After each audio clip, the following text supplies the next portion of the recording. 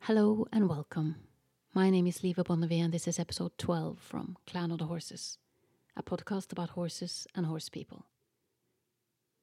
This interview with Tina Buddeberg was recorded on August 8th, 2020, but a situation arose that left the interview unedited for nearly a year. A situation that made it too challenging for me to even listen through it. And during that time, I spent many hours contemplating about whether it should be published at all. It was not an easy decision, but since I know that Tina stands by everything that was said, and I know that she wants her voice heard, I decided that publishing it was the right thing to do. Let me start by taking you 1 year back in time. I'm on a mountain hike with my husband and youngest son, but I managed to squeeze in a visit to Tina's place, as I always do when we visit the region, since Tina and I live quite far apart. The last time I took my family with me to visit was about 5 years ago. We then built fences and baked bread on an open campfire. You rarely stop by Tina's place without eating something cooked on a campfire. It is still summer when we arrive. The sun is shining, and the occasional white cloud is gliding past as we cross the bridge over the river and meet Tina in Dream Valley, her modest and cozy farm, located close to Rondane National Park. The horses graze on the field between the river and the farm. And as always, there are other guests visiting, among them a carpenter from Tina's home country, Germany. The people who work on the farm are often woofers, woof as in worldwide opportunities on organic farms. There may also be trainees or others who in various ways want to experience or contribute to Tina's simple and traditional way of living. Over the years, there have also been many who have struggled to find a place in the world who has found a safe haven with Tina, until they are ready to give it another go. As we say in Norway, if you have room in your heart, you have room in your house. When we meet Tina in the yard, she is dressed for work as always. A dark blue worn sweater, a beautiful silver jewelry around her neck, and black trousers that reach 2/3 down her leg. She is tanned, smiling, gentle, dirty under the nails and as barefoot as her horses. For every year we have known each other, Tina has taken one step closer to nature. So also this day in August, when she greets me with a spontaneous, old-fashioned, pre-COVID hug, although we are still in the middle of the pandemic. But Tina is not somehow. No disinfectant hand wash, face masks, or restrictions in sight. It is like she is living in another world. I'm not even sure she knows what goes on in the region I come from, or if she cares. We do a little meet and greet with the other guests on the farm, but first and foremost we greet the horses. And one of the things we will talk about is our observations and experiences with a stable herd of horses, which in itself is unusual these days. The herd counts 8 horses now, and I've known the oldest ones for as long as I've known Tina, 20 years, give or take. As we greet the horses, Tina is already warming up to the interview by reminding me that in a well-established herd, the hierarchy can only be seen in man-made situations. She's always advocated that what she sees in the herd is primarily cooperation and co-creative processes, and all signs of leadership depends heavily on situation and context. When a horse has a good idea, the other horses will follow, and the same thing happens when a human has a good idea. However, if it is a bad idea, the herd will simply ignore it. We will also talk about the wound that occurs when humans are separated from nature, and the pain Tina believes this separation inflicts upon us. In this interview, you will also hear Tina talk about how she has refined the art of letting go over the last 3 to 4 years. In relation to the horses, it's always been important for Tina to let go of fear and control. And when she shows me around on the farm, she tells me that she has torn down most of the fences now, so the horses can roam freely. This way of keeping horses is not for everybody or every farm. Nevertheless, it is interesting to hear how it works in practice to keep horses free of the squares we usually keep them in the form of box, paddock, and riding arena. But as it turned out, the fences were not the most significant thing Tina was about to let go of. But on that hot August day, neither of us knew that we were about to run out of time. During this interview, you may occasionally hear the sound of carpentry in the background, from people in the yard building a new feeding station for the winter. It is everyday life you hear. The everyday life of Dream Valley. And just a quick note about the fact that Tina and I had decided to conduct this interview in English, but we just forgot, so for the first few minutes we spoke Norwegian. But Tina, I think, managed to give a really good recap of the most important aspects. So those minutes, I think the only thing that we didn't repeat was our kind of meet and greets where we spoke of the value of our friendship and the part where I speak of the ambitions behind this podcast, but neither is really that relevant for what we're going to talk about. So I've decided to just jump right into the part of the interview where we remember and switch to English.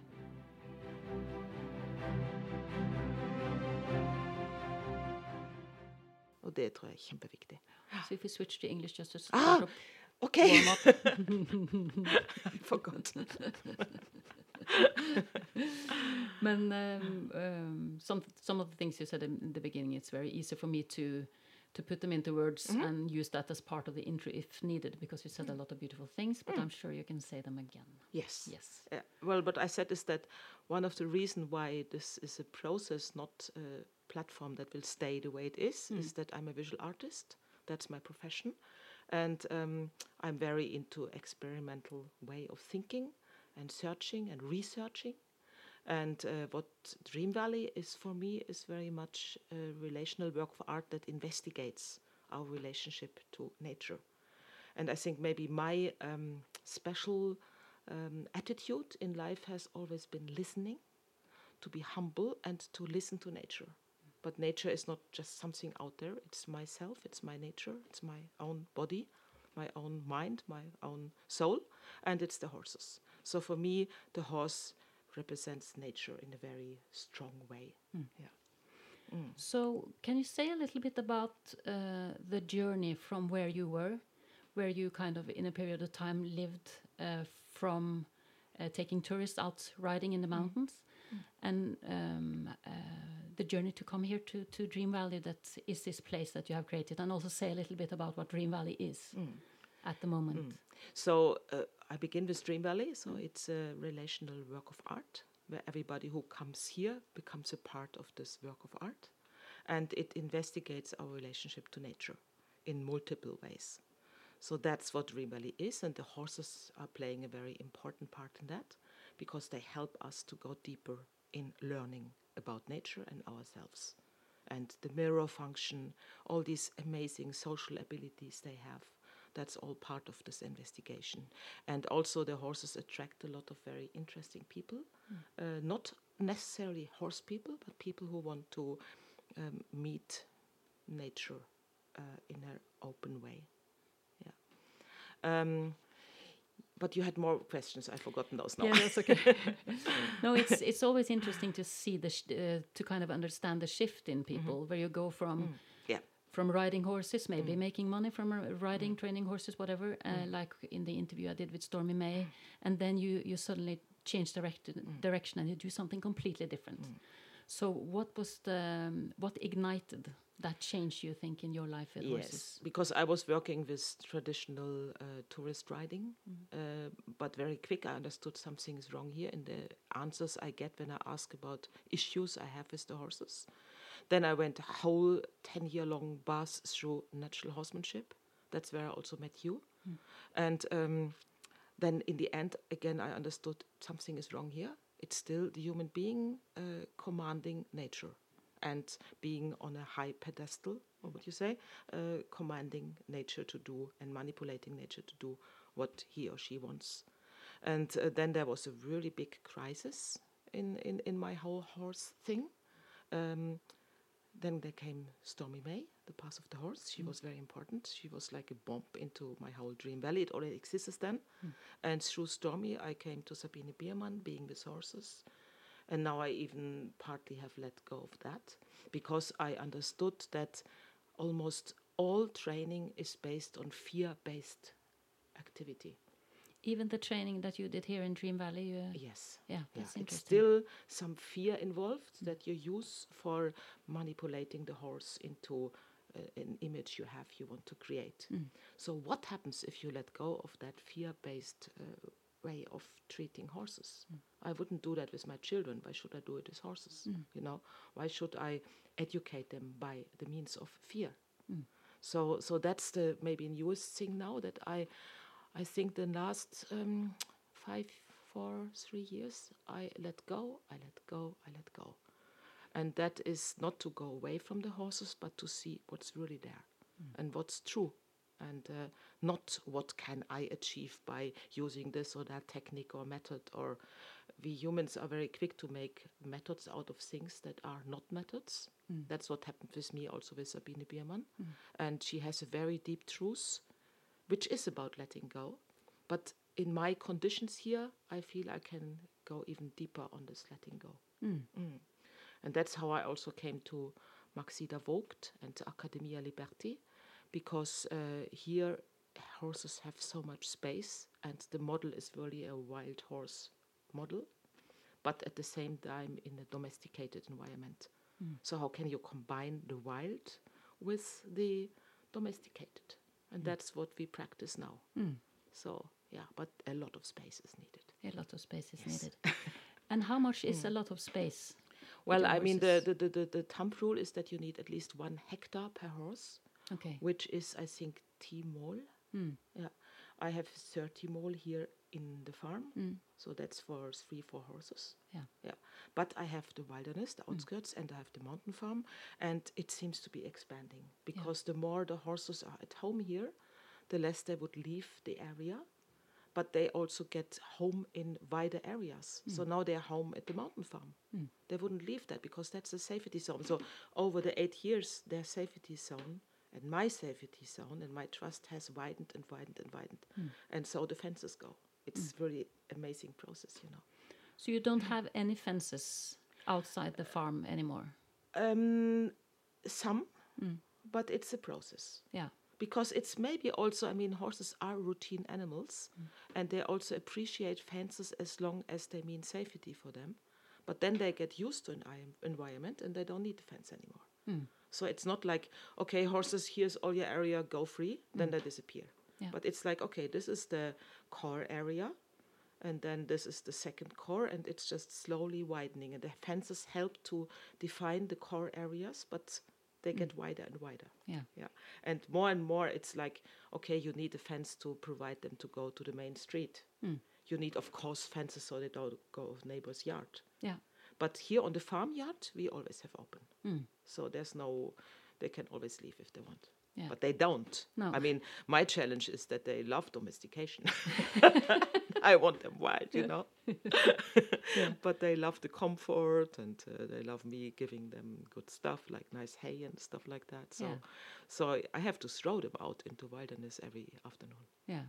But then they're fine. And if I would wait, they would go out by themselves at around 9, and I throw them out at 5. Now it can change, but now I have to throw them out because if not, I have to do too much picking up of horse apples. Yeah. So the half wild concept is working, but the horses like home, like safety very much, and like routines. So is that your experience that they have actually found some good in the domestication?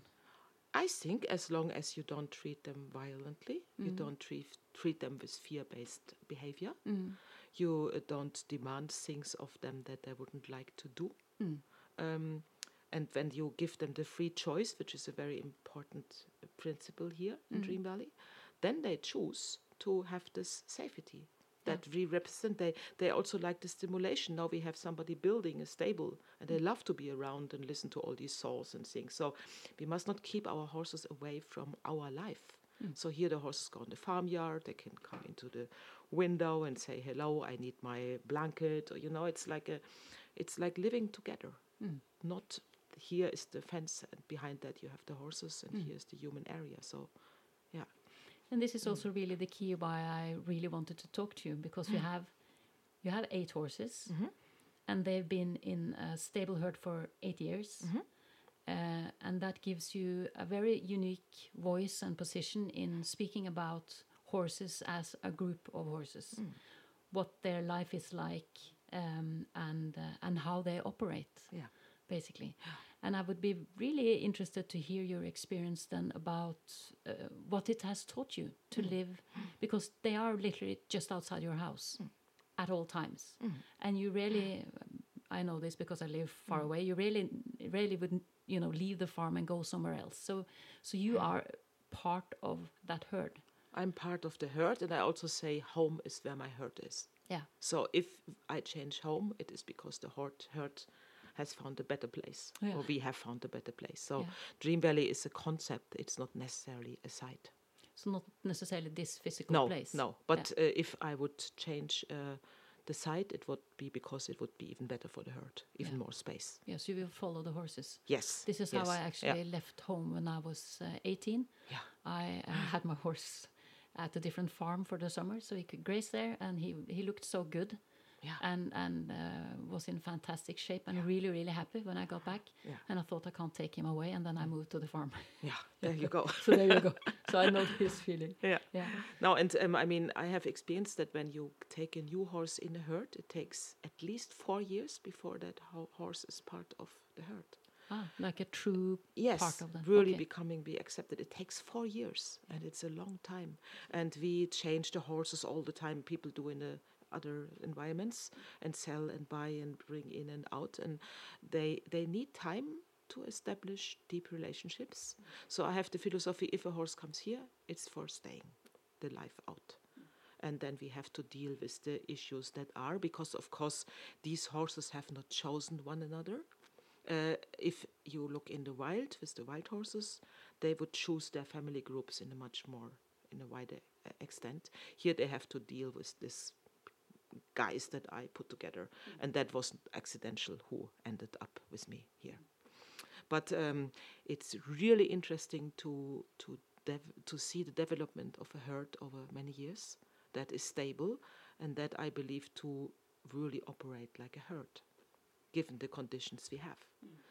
And like I said earlier to you, is that the conditions that I find very important for this herd to learn to really behave like a herd is the wilderness, is to be out there, is to have so much free choice. Shall we go up the hill? Shall we go 4 kilometers there? Shall we go 3 kilometers there? Where shall we graze now? Where shall we rest? Where are we safe? All these things.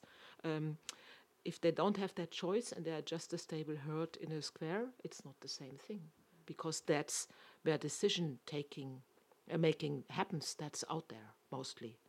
Here also, but in a much more tame extent. Because here it's more about, am I going to go to stable? Am I going on the field now? Who is deciding we go for a grazing episode? Who's deciding that we go for a resting episode? That's little choices, but I want them to have more radical choices. It's very interesting when you touch on who decides what to do when. Yeah. What is your experience with the herd? Because we have the theory of the alpha mare, and you have a lot of trainers said that's really the case, and you have a lot of trainers that's just calling the alpha mare a myth. And then you of course also have this picture of this dominant stallion being in charge of everything, and we have so many ideas of what a herd is like, but you have a herd, and like you said, you put it together, so it's not what it would be like a natural herd, but it is a herd, and it's been together for 8 years. So who is making the calls in your experience? It's like with people, it's depending on the form in the day, how they feel. It's depending on their talents. They have different talents. They have different tasks in the herd. But they also have Vara. In Norway, you say Vara. It's like the second in command. A second in command. Yeah. So I'm not feeling good today, so you take this role.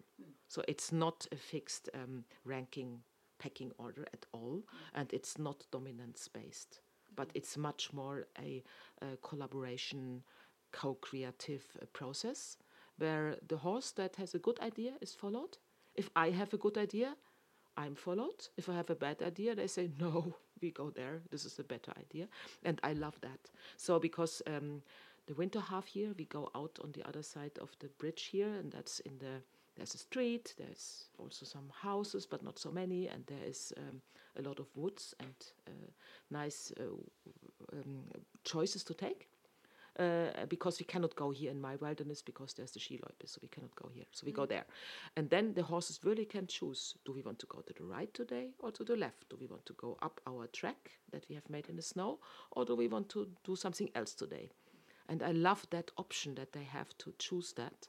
But of course, sometimes I make suggestions because maybe today I'm tired, so I would just like to take the small round.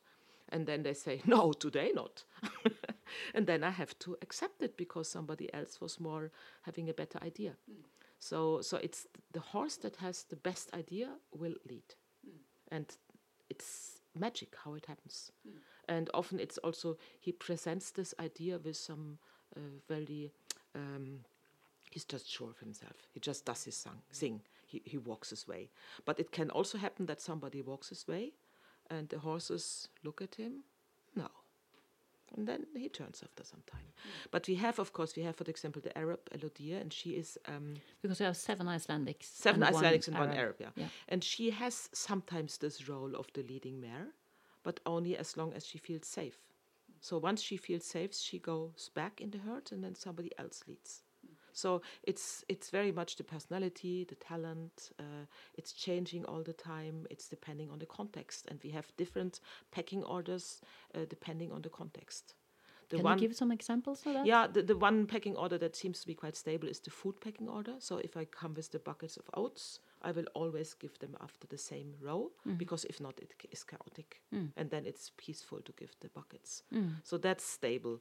But beside of that, it's like who leads to the water, who leads to the a grazing area, who decides direction. That's depending on several things. But there's definitely, let me see, Elodie, Lenya, Frami, Sindri. It's all of the horses can actually suddenly have a good suggestion and they will follow them. But it's like, for example, Horek and Maya, they lead when they have wild ideas. So they are more the radical ones. So if there's anarchistic ideas that really involve some energy and some adventure, they will take the suggestion. If it's more safety and routine and we go the way that's most safe, then it's more Elodie. So she's more based into routine. She needs that to feel safe. So they take choices, from their talent. Yeah. So I know if Horek is in the front, we will have an adventure for sure, because he wouldn't be in the front for a normal everyday walk. That's boring. Yeah. Then he keeps behind and doesn't want to have too much tussle. So it's very interesting. And of course, in Dream Valley, we have a lot of talks about these behavioral things all the time because it's so interesting to watch. Yeah, really. And you lost one of your horses this spring. Yeah, Shaman died. Yeah, that was a horse that we both loved. Yeah, he was loved by horse. the many. He was an amazing horse. He was really a shaman, true to his word. Yeah. And many people were in love with him. So what was your experience? Because then he had been with these horses for 7 years. 7 years. Yeah. Was he also in your previous place called Dream Valley? Yes. So some of them he has been with for longer, like 15 years. 15 years. Yeah. So we're talking long, solid bonds with the horses or his mates. He was really very dear to many horses. So several of my horses, after he died, had like several months of holes over the eyes, which is a sign for depression. So it was a shock for all us. So you mean the facial expression in the horse really changed? Yeah, he really changed. Now it's getting better, but there is still, in Elodie, who was very close friend to him, I still can see these hollow over the eyes every now and then. Yeah. So she lost a very dear friend. And I think the herd lost the peacemaker and the diplomat that had this role in the herd. It's really interesting now because now really the herd structure changes. Because he's not in charge anymore. He was also an adventurer. His adventures were so that everybody trusted him. So if Shaman had an idea when we were out there for the walks, I had no chance. So, no chance. I could, Shaman, wait! No, he would just go his way. And this, his white, broad back, everybody would love to follow that. So he was, and it was also like if there were situations that were kind of creepy, let's see, a big tractor comes, or there is a strange creek we have to come over, or something is, and nobody would dare to go there, he would go in the end, and then they would follow. So he was giving a lot of peace and trust and friendship to the horses. And now this element is gone, and they have to rearrange one another. And first thing that happened after he died is that there came a very different constellation because we have one mare, Lenya, and she suddenly became very attractive. So now she has 2 boyfriends, and it's a lot of heat around this situation all the time. In the spring it was crazy, now it's more calm, but still it's very, this trio between her 2 lovers, the one the sexual lover, the other the altruistic lover, they are really in charge of a lot of stuff that happens. And there was a period they suddenly started to chase out the wisest horse, Sindri, the oldest horse. Just chase him away. I didn't understand why.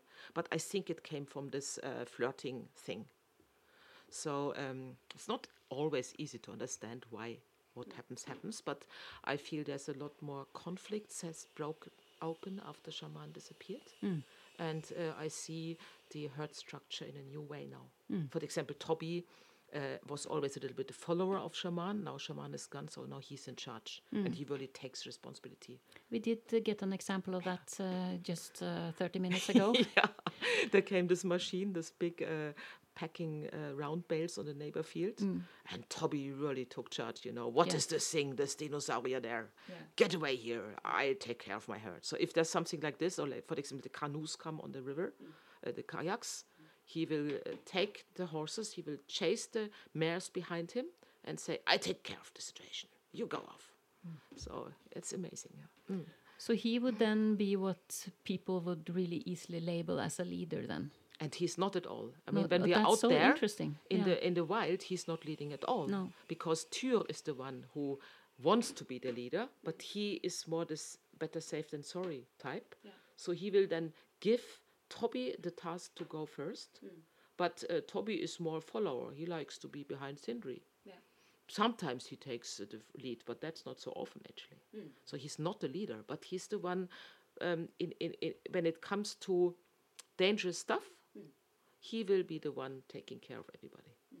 But when it comes to sex, then it's somebody else, even if he's also quite involved in that. So I think he has some stallion-like talents. Because they're all geldings. They're all geldings. Yeah.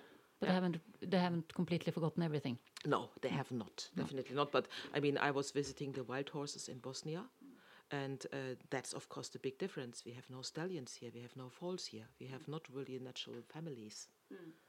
But still, the horse has kept all his wild, I believe, all his wild abilities.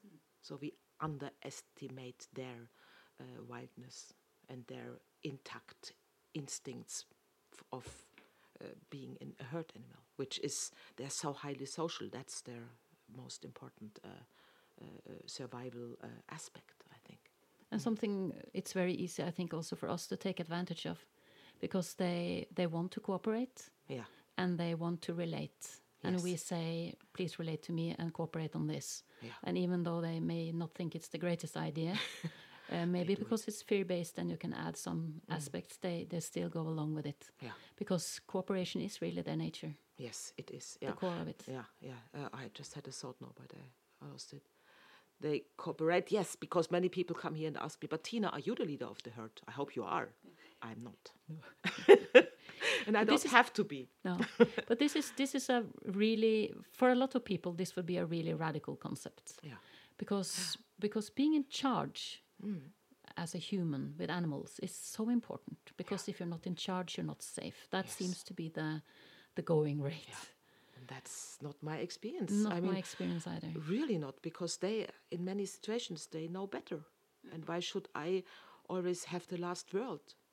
Because also in training you always you have to end the training in a good note. You have to have the last word. If you don't do that, it will not be nice next time. You will not have success.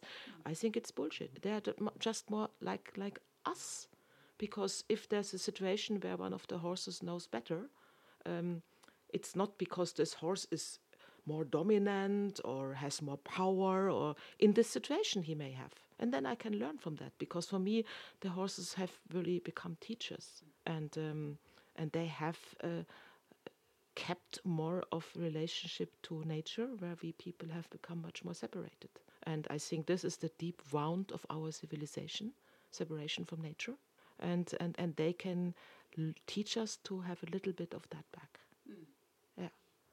So we've both seen Klaus Ferdinand Hempfling, and he has this very clear concept of a horse being nature incarnated. That a horse is pure nature. And if you think of a horse as pure nature, then it's also easy to see why we need to control it, because that is what we always do with nature. We control and shape with our gardens, with everything. Everything should be shaped and molded into our,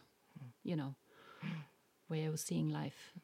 But with your horses, have you, over the last 8 years where you lived in this stable herd, have you learned something new that has really surprised you? Because you have lived with horse herds now for, is it like 15, 20 years? 25 years. Yeah. So with Dream Valley now, it's a stable herd through 8 years, but you've really lived with a herd of horses for 20 years. So have you, over the last years, in my experience, you always learn something new with horses, of course.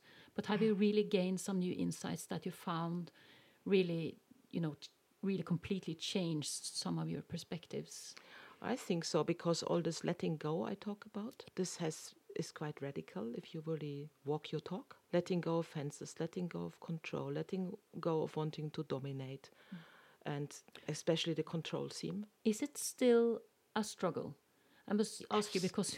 Of course. Because this is also my experience, that this way of being with horses is so deeply, it's something we've really been taught from an early age.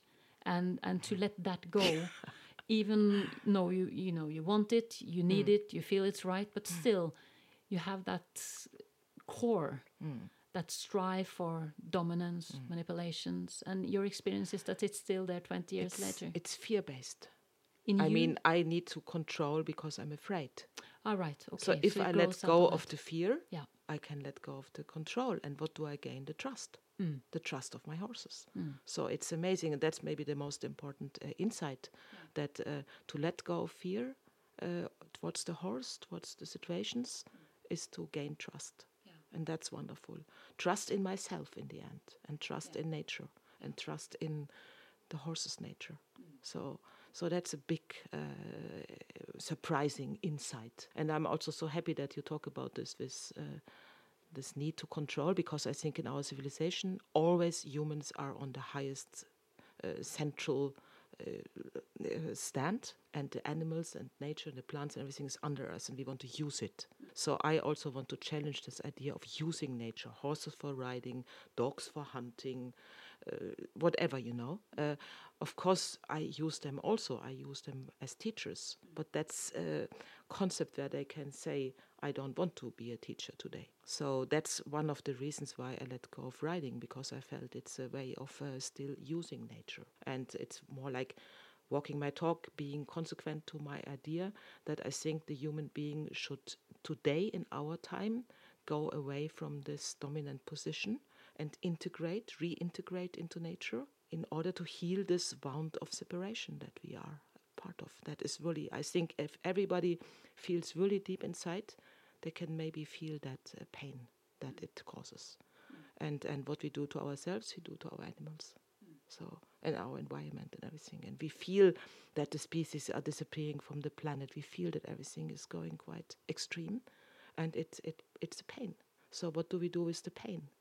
And I think then we need models of a different way of living more in an interbeing with nature, not the dominating of nature. Yeah. So I just want to tell you a little episode, because you say it's a struggle sometimes. Yes, it is. Like last week I had 2 customers. We planned that wonderful walk, free meditative horse with the herd. And we decided, okay, we go that direction because it's the most beautiful landscape So the views. scenery is nice. The scenery is more beautiful, so yeah, we do it. And yes, I know the horses don't like to go that way, but we take the halters on. I mean, for this short stretch, that will be fine. So we put the halters on 6 horses, and we didn't to struggle long before I understood that it didn't work. Yeah, we just gave up after maybe 3 minutes because it was clear they would never follow. So yes, and it was like, you have the customers, they have paid for the whole day. You want to show the free herd, blah blah blah, and then it doesn't work. And we let go. We let the horses there know. We let them choose their direction. They choose the other direction, and we had the most wonderful day. And then we had to change some other ideas because there come some Shetland ponies and we had to go somewhere else. And the day was perfect. And I think especially that lesson of not doing what we wanted to do and to have the horses decide and to have that fine. That was that so flexibility important. of the mind. Yeah, that flexibility of the mind and that acceptance of their no doesn't lead to a no, no, no, but it leads just to their ways. And that's why people come here. They want to learn about the ways of the horses. So why should it always be our ways? Then it's still manipulation. But that's like layers and layers and layers. And that is hard to accept in myself, of course, yeah. And also the key word then being you are paid for something. Yes. Yeah. Yeah. because this was really also something I had a bit of concern with my book, because it is really when money comes into the picture that it gets difficult to stay on the horse's side, because money is there to kind of point out the direction that is already it's a commodity, and the customer has paid for it, and you have to deliver. That was interesting with Per Wolle that I also interviewed, the Norwegian dressage rider. He was at an event and was supposed to perform something, and he could feel that Lisbeth Salander, as I used to call his horse, and he calls her that himself, she didn't have her day. Yeah. It was a bit hot in the arena, and he felt that this was not her day. And instead of just keep on doing what he was supposed to do, show off and do the things that bridleless riding or whatever it was, he just got off and so didn't. Cool. That's so good. But it's so unusual. Yeah. Because we and that's really one of the things that bothers me. But a lot of things that I see in arenas where you're showing things that horses can do.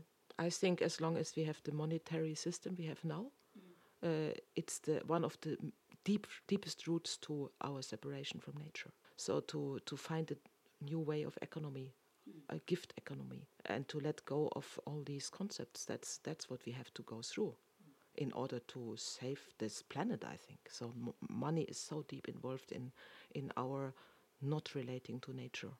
So yeah, it's a big step. But you did give a very concrete example of having 2 customers and they're paid. How do you find a way to keep your place going, but without the horses then having to pay that big of a price for it? It's like you say, you allow them to choose, but sometimes that old voice comes into your head saying, let's put on the halter and get the job done. So finding that balance must also have been a huge challenge. Yes, it is a challenge every day, yeah. And but it's like, I mean, I do practice meditation on a regular basis, like mindfulness, and you learn to observe your mind, and you create that little gap where you see how you tick, and that can help. So you can see like, now I go into that control mode again. Okay, let go. So I think meditation is very important for that, and a lot of observing myself, how I operate in situations. But of course, it doesn't always work. It's a learning process. There was one other situation on that day with the 2 customers where, I think I have to deliver. We had a wonderful lunch. The horses were lying down around us, sleeping, just directly beside the campfire place. It was so peaceful. It was so magic. And then I think, lunch is gone, so now I have to guide the meditation, which was of course bullshit, and actually it brought everybody out of it, not more into it. But I thought I have to deliver. And later we had a feedback and we talked about that, and they told me that was not easy for them to follow, and they were so right. So it's like a learning process to let go of these concepts and the delivery state of being, which is, yes, the money creeping into relationships. Money and time, I think. And time, since yeah. you brought it up, because I Yeah. think that's a huge concept. When I have a very sensitive horse, and I chose a very different path with him than with my previous horse. And time is a huge part of that concept. Yeah, it's the pressure there. Yeah. Yeah. So I think that's one of the most important things for me, is to let go of the time concept. Yes. Shouldn't he know this and shouldn't he know that when he's of that age? Shouldn't you be here and there with that kind of training? Shouldn't. Yes. And I'm like, yeah, well, we're not. Yeah. And that is very challenging, because our world is really built on getting somewhere where it's measurable and getting there in time. Yes, exactly. And it makes a lot of pressure that we put on ourselves. And the pressure I put on myself, I put on the people who come helping here, and I put on the horses. So it's like to let go and to see, the more I let go, the more trust I get, and the more freedom of wanting to contribute by themselves. For example, one example is the hoof care, because then I'm really in this mode of you have barefoot horses. I have barefoot horses, and I do the trim myself. I follow the Academie Liberty way of taking the hoofs now, which works best for me.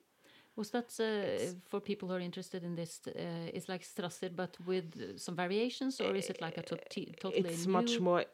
It's called Academie Liberty Integral, so integrates much more the whole environment, not only a scientific concept, but it's really listening to the hoofs. It's based on the wild horses and the observation of how their hoofs also change in environments through the seasons. So you will do a different trim in the summer than in the winter, for example, because the underground has so much to say. The hoof behaves different with different food you give. So all this stuff you have to integrate. And also, so it's a more holistic approach. It's a very holistic approach. And I think Strasser is also holistic, but it's still, the whole educational system around here becomes too rigid, and it becomes too scientific, methodical.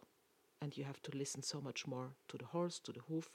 You have to know your horses. So one of the main sayings of Academie Liberty is, take the health of your animals in your own hands. And that's why you also should learn to trim the hoofs, because then you know what's going on. And it's not only the hoofs, but it's also what you give as nutrition, which herbs you offer, all these. Also the freedom of choice is not only where to walk, but it's also what to eat. So they have always access to grass, always fresh grass, always fielding, as much space as possible, but not artificial fertilized. So,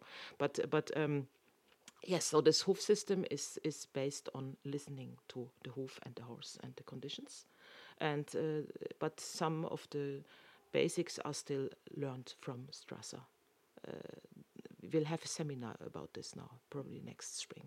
So I think it's really interesting, because I've been through a lot of barefoot systems, and I have failed with all of them. I've been more in the Strasser direction. I've been more in the Pete Ramey direction, Jamie Jackson. I've been through all these phases, and Dan Guerrera. All these things didn't work. And even the so-called natural hoof care led to a founder in my horses. So now I've landed on this, because here I feel the hoofs are really slowly healing.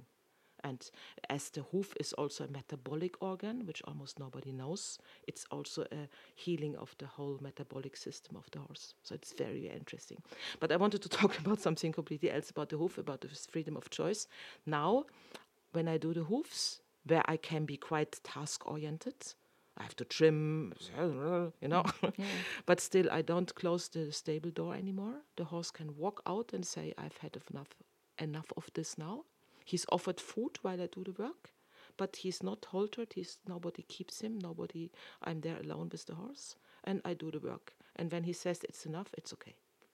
And the interesting thing is that when they are allowed to say, now it's enough, they stand in front of the stable the next day. So to get the rest of the job done. Yes, to continue. It was okay. So that's a time aspect. Yes, again, it's a time aspect, and because some horses, maybe they have some pain in the joints or something, as older horses here. Some horses can maybe only have 10 minutes of it. But okay, I have time, I can continue next day. And then I work on both hoofs at the same time, so I all the time try to be somehow on the same level. But if a horse goes 24 hours with one hoof a little bit higher than the other, it's not. I mean, look at the wild horses. They have seasons where the hoofs actually get quite long and then they rub off again. It's a change. The hoof is also so much more adaptable than we believe to different conditions. It doesn't need to be perfect all the time. So. And also you said, coming with this concept of how to trim the hoofs and work with them, you also said something about food. So you said the horses they have hay and they have grass. Yes. But you also mentioned herbs. Yes, they have minerals. They have a herb bar. Okay, so in the winter, I offer the herbs they find in the environment here. So we collect a lot of herbs during summertime, and in the summer, it's a financial thing. I would love to offer them some herbs they don't get in this area, but it's quite expensive to buy herbs, So I really. I also think they have so much. I mean, they have so much space here, so they find the stuff that. And I've seen them. I even seen them sometimes take a little nip of a poisonous plant, but that's why they really have a very strong, intact eating instinct. So they know what they need when they need it, and that's so interesting to watch when I have this herbal bar. Which horse? What's what? Oh no, this is not interesting for me, but this is very interesting. And then the other horse. Oh, what's that? Yeah, that's what I need now. So it's a little bit difficult with 8 horses to have enough there all the time, But in the winter, I fill it once a day. And then they also have a mineral bar, and that's like they have the same instincts for the minerals. I have copper, which is completely blue. I have calcium. I offer them some natural clay. They have tangmehl always as much as they need. They have magnesium. So they have all these stones and schwefel, I don't know. Sulfur. So, and in periods, for example, in spring, they will lick a lot of copper. They seem to need it. They know it. And if you taste that copper, it tastes horrible, But they know. And also, I mean, when we're out there, they eat earth. I even have been starting to eat earth myself. Now, earth. Well, earth, yeah. Earth. Yeah. And they know exactly where the right earth is, so they will eat it like chocolate, and that's why they need it for their microbiome, for their system in the stomach. Yeah. So that's part of freedom of choice and multitude, variety. They need a lot of the nutrition should be very rich. So they should be offered a lot of different stuff. So we also offer herbs, vegetables, and fruit. And I don't have the possibility here economically, but I know in other stables, in Academie Liberty, they offer like a whole pile of apples, and the horses will stop eating apples when they've had enough. So all this fear has gone. The fear of fructan, the fear of sugar. Of course, I would never give them processed food. So I don't give them mixed stuff. I wouldn't mix something into a herb so they eat it. It's not me controlling that. They know better. But I would offer them the herbs, and if, for example, let's say this horse likes chamomilla, then I will maybe give him that in his food, in his oats, 2 weeks. And then I will test him again. Does he still want chamomilla? So to trust nature, that's the thing, and to listen to nature. I think that's very much the core of the whole place where I'm now, the whole Dream Valley, yeah. And to trust my own nature. Which is the most difficult. Because it is hard work. I talked with Stormy May about this as well. Yes. That's turning your back on the conventional way of keeping horses. Yeah. And the conventional way of treating them and everything. It takes hard work, because then you have to really be integrated in yourself. Yes. You have to be in balance. Because you have nothing to fall back on, so to speak. No. That's I think that's been one of the most interesting experiences for me. That when you choose to have a horse where fear isn't the thing you're doing, and where dominance isn't the thing you're doing, and pain isn't the solution when things go wrong, then you really have nothing but yourself. And if you're then not where you're supposed to be, then you are in trouble, basically. Because they mirror you, they feel you, and I have to work with myself. And if I work with my stress, I know I work on their stress. So, but it's hard, because it's also, oh no, my horse has a stress-related symptom, so it's me. I have to work on my stuff. Yeah. And that's the worst. Yeah, because it never ends. No. It's always a continuing journey up some kind of a mountain.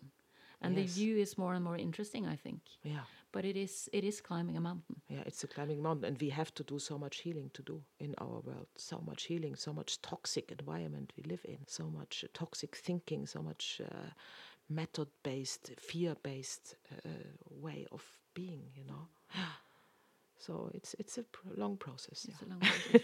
So how do people respond when they get here for the first time in your experience? Because I assume that some of the people who come to visit you and stay for a few days or a period of time in Dream Valley, they come from the modern natural, not the natural world, but the modern world, modern busy world, the human world. Yeah. Where you have a job, you have this, you have that, and it's all a time schedule and getting as much done as possible in a short amount of time and all that thing. And then they come here and it's completely different. So how do they? I'm not for sure everybody is different, but do you have kind of some things that comes up almost every time when people come and visit you, or have a lot of people already decided that that time issue and the money issue is a bad idea, and that's why they found this place?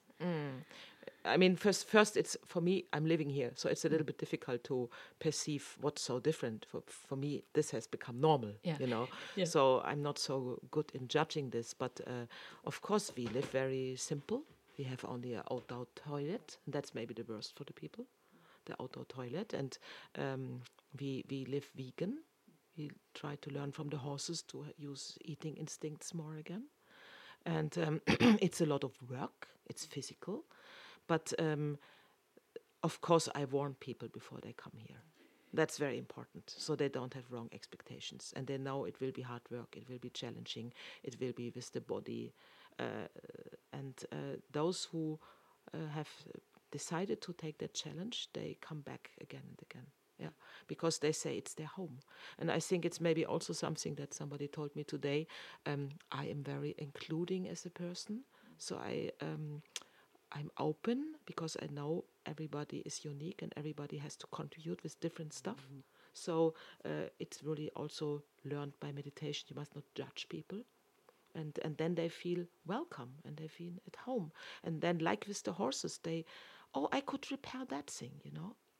Tina, could I repair that thing? Yeah, wonderful. I'm happy. So you have to also find the talents of the people and to accept what they can contribute. And for me, that is maybe the hardest process, is to, as I'm a person who can put a lot of pressure and worry on myself, and I will always do that with the people too.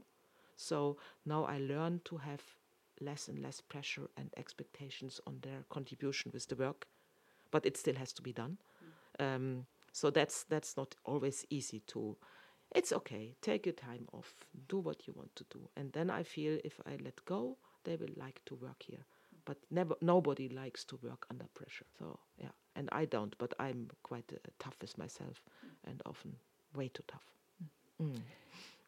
Sounds familiar. Yeah, you know. So to sum things up a bit with you and your horses, they've taught you to be more present here and now. And they taught you to be more patient, more open. Would you say that there are other things that you really feel that this is a lesson that I've learned from the horses that is really ingrained or integrated in me as a person now? There's several. I think I've changed quite a lot as a person by the horses. For example, this concept of equanimity, that you don't get dramatic all the time, that you keep. You can trust me, I will be more or less the same every day. That's something the horses need. This is not, the ego is not so important. It's not this these big emotions, but it's some kind of, you can trust Tina will be there. She will be the same. So that's one thing that has helped me a lot to become more leveled in my everyday. And another thing I think has been very important is this idea of abundance. For horses, the wild horses, there is always abundance. They always have all they need. And horses have no concept of scarcity. It doesn't exist. They wouldn't, okay, I put this hay by side because then I can eat it tomorrow. That doesn't exist. And in the wild horse world, they even don't fight for food. That's a typical thing they only do in domesticated situations.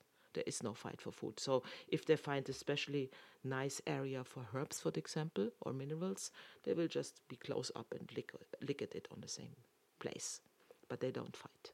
But here, where they so there's one thing where I'm also working on myself, and that's still quite difficult, is when I give food, that I don't create struggle and battle between the horses by the way I share out the food.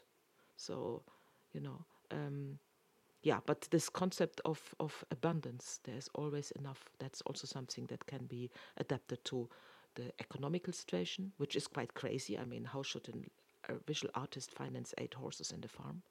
It's really, I don't know how I manage, but Neither somehow, do no. Because they're getting older now, the horses, both, 6 of 8 are over 20 now. And more herbs are needed, more stuff, And but somehow it's also about trust. It works. It's about manifestation, trust, and believing in abundance and not focusing on scarcity. And that's something you also can learn from the horses.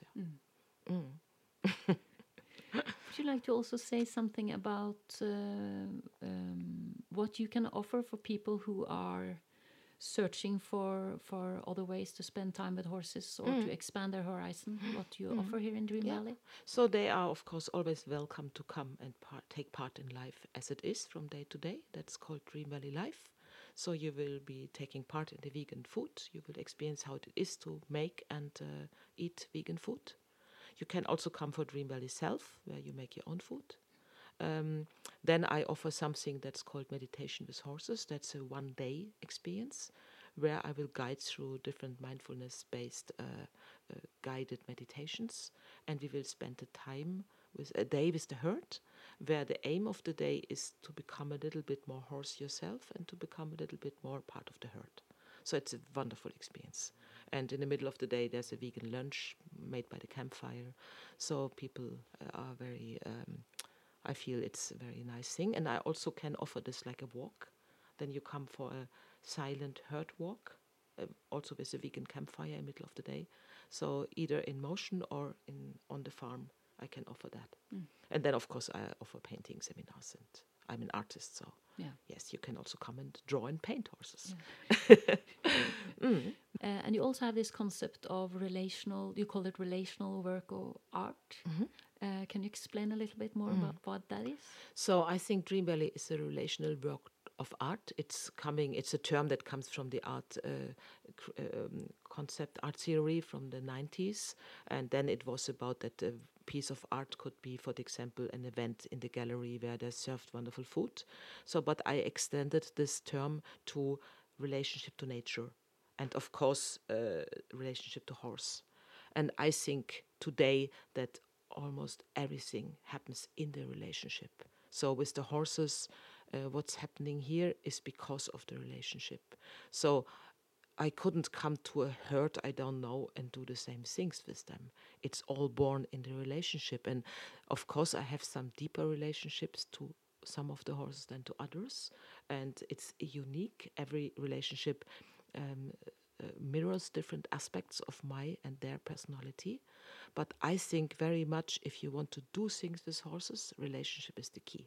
So you need to own your horse. Own is also a strange concept because how could you own nature, But still, it's need to be your horse, and things will grow like a flower slowly in the relationship. So it's not a method, it's not a technique. It has to grow over the years and through all the experiences you make together. And just now I'm working on a series of artist books where I also try to draw, paint, and write about these relationships to nature. And some are investigating their relationship to trees or to plants. For me, it's the horses, but it's also my own body, and it's the key. So I would say relationship is the key in Dream Valley, and it's maybe also because that's where my biggest problem is. I have no husband, and I'm sure I have some problems in relationships. When things come close, I can get afraid and insecure and defensive. So the horses help me to go deeper and deeper and deeper in relationship. For example, Sindri, I know him since he's 3.5 years old, and now he's 25. So that's a long life together, and that's a lot of stuff we gone through. And to experience that he still believes in me, that he still loves me, and it's a very dear, very inner relationship. That's amazing. Yeah. So yeah. That is well. I would say that that's one of the things that is less common. That people stick with the same horse. Yeah. That's also my experience when people tend to take that different path that you did, that Stormy May did. I've done it to some extent. It has to do with spending enough time with one horse to build a relationship that show you something else. Yes, but it's also again not this one thing, because now I'm letting go of Sindri. Now we build relationship by taking this walk away from the herd. I could go for a walk with Elodie away from the herd because she loves it, but it's not something I'm trying to create. I think the most important thing here is more the day-to-day interaction. So before, many years ago, when people came to Dream Valley, I was kind of training the helping hands, the working students, how to train horses or whatever, I would never do that anymore, because I think the thing that happens that is really teaching people something is what happens in the everyday. When the horse is standing in front of the toilet, how do I get to the toilet? For example. Or, how do I behave when Lenya comes to me and wants to be scratched? All these little things mean a lot, because training doesn't happen in the square, but training happens in life, like for us people. It's there where we learn our stuff. Yeah. So. Thank you very much for this talk, Tina. Thank you so much that I had my voice here. And very much I wish you a lot of luck with your upcoming exhibitions and also with the continuing development of Dream Valley. Thank you so much. Yeah, it's very exciting. So it is. After the interview, Tina and I had a long chat out in the yard. We talked about many things, but I remember particularly well the conversation we had about why and how often we as humans should intervene in the life of our horses. We've had this conversation about the dignity and welfare of horses with all its ramifications for about 20 years. And although we didn't always agree, we have always had a mutual respect for each other's views. But I didn't quite recognize the way she talked about her horses this time. And when we went to the car that afternoon, my husband, my son and I told my husband that it was as if Tina was about to leave the human world and become part of nature for good. I told him it felt as if Tina was about to turn to dust. Then after I got home, Tina and I kept in touch throughout the fall. And on October 4th, she sent me a very disturbing message, where she wrote that she had been diagnosed with a potentially life-threatening disease. Unbeknownst to both of us, she was already seriously ill when the interview took place. The next time I met Tina was about 3 months after the interview. She was too ill to live on the farm at the time, and it was a painful encounter for both of us for several reasons. Unlike the last time we met, Tina now had a serious underlying condition that made her very vulnerable in the age of COVID-19. And the moment I remember most clearly was when we sat as far away from each other as humanly possible in a large room she rented on one of the neighboring farms. And we both cried and agreed that we really wanted to hug each other, but we just couldn't risk it. Not this time. And when we said goodbye on the stairs outside, I knew we had seen each other for the last time. Tina died 1 month later, on November 27th. Before Tina passed away, we talked about many things after she learned that she was seriously ill, including the future of Dream Valley and the care for her horses. Tina had no heirs, but she pointed out a young Swiss girl as the heir of her choice. And although not all the necessary formalities was in place when Tina died, good helpers have fought to ensure that her last will was made known and respected. And on March 24th this year, Vivienne moved to Dream Valley and took over the responsibility for the horses. And if all goes according to plan, you get to meet her in episode 13. You just heard episode 12 from Clan of the Horses, a podcast about horses and horse people. May you rest in peace, dear Tina.